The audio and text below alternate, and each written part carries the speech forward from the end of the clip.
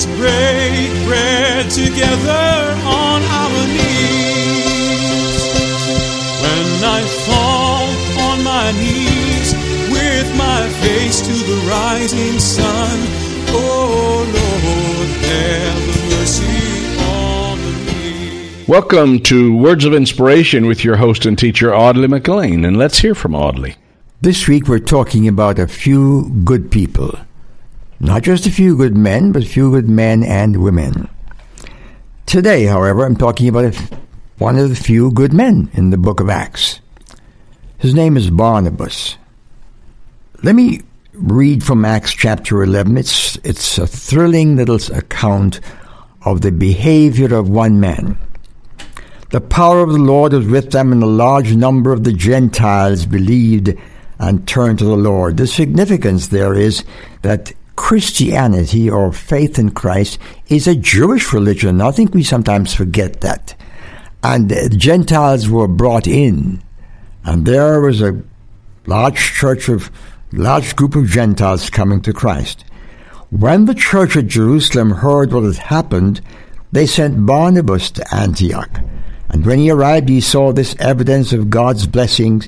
He was filled with joy, and he encouraged the believers to stay true to the Lord. Barnabas didn't ask them what their national background was. Barnabas was excited that they'd come to Christ. Listen to the next statement in that passage. Barnabas was a good man, full of the Holy Ghost, and strong in faith, and many people were brought to the Lord. I wonder if there's need for some Barnabases in your community. Somebody who doesn't care what the crowd says. They want to do the right thing. And you'd like to be identified by God as a good woman, a good boy, a good girl, a good man, simply because you're doing what's right. Now, I'm greatly impressed at the next movement in this little passage. It says, then Barnabas went to Tarsus to look for Saul.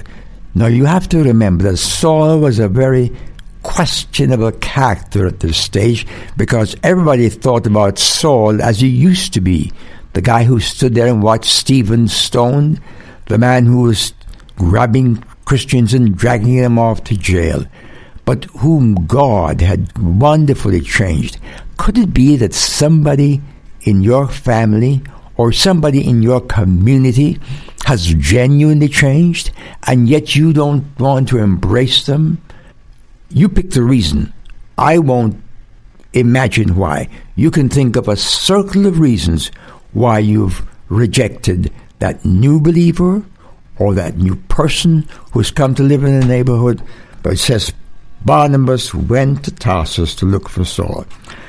A marvelous, marvelous outcome is here at Antioch. It says the believers were first called Christians in Antioch.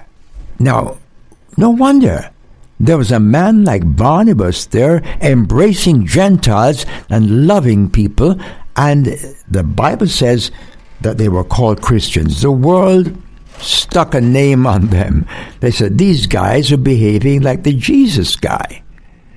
Would you be indicted if you were claimed, or would you be convicted if you were indicted as Christian? Is there enough evidence? There was for Barnabas. You can be a good person by the grace of God. Ask him to help you over that hump. Amen. I've wandered far away from God. Now I'm coming home. Words of Inspiration with Audley McLean is a ministry of Harvest International. You may write to Audley at Harvest International, Post Office Box 6690, Ocala, Florida 34478.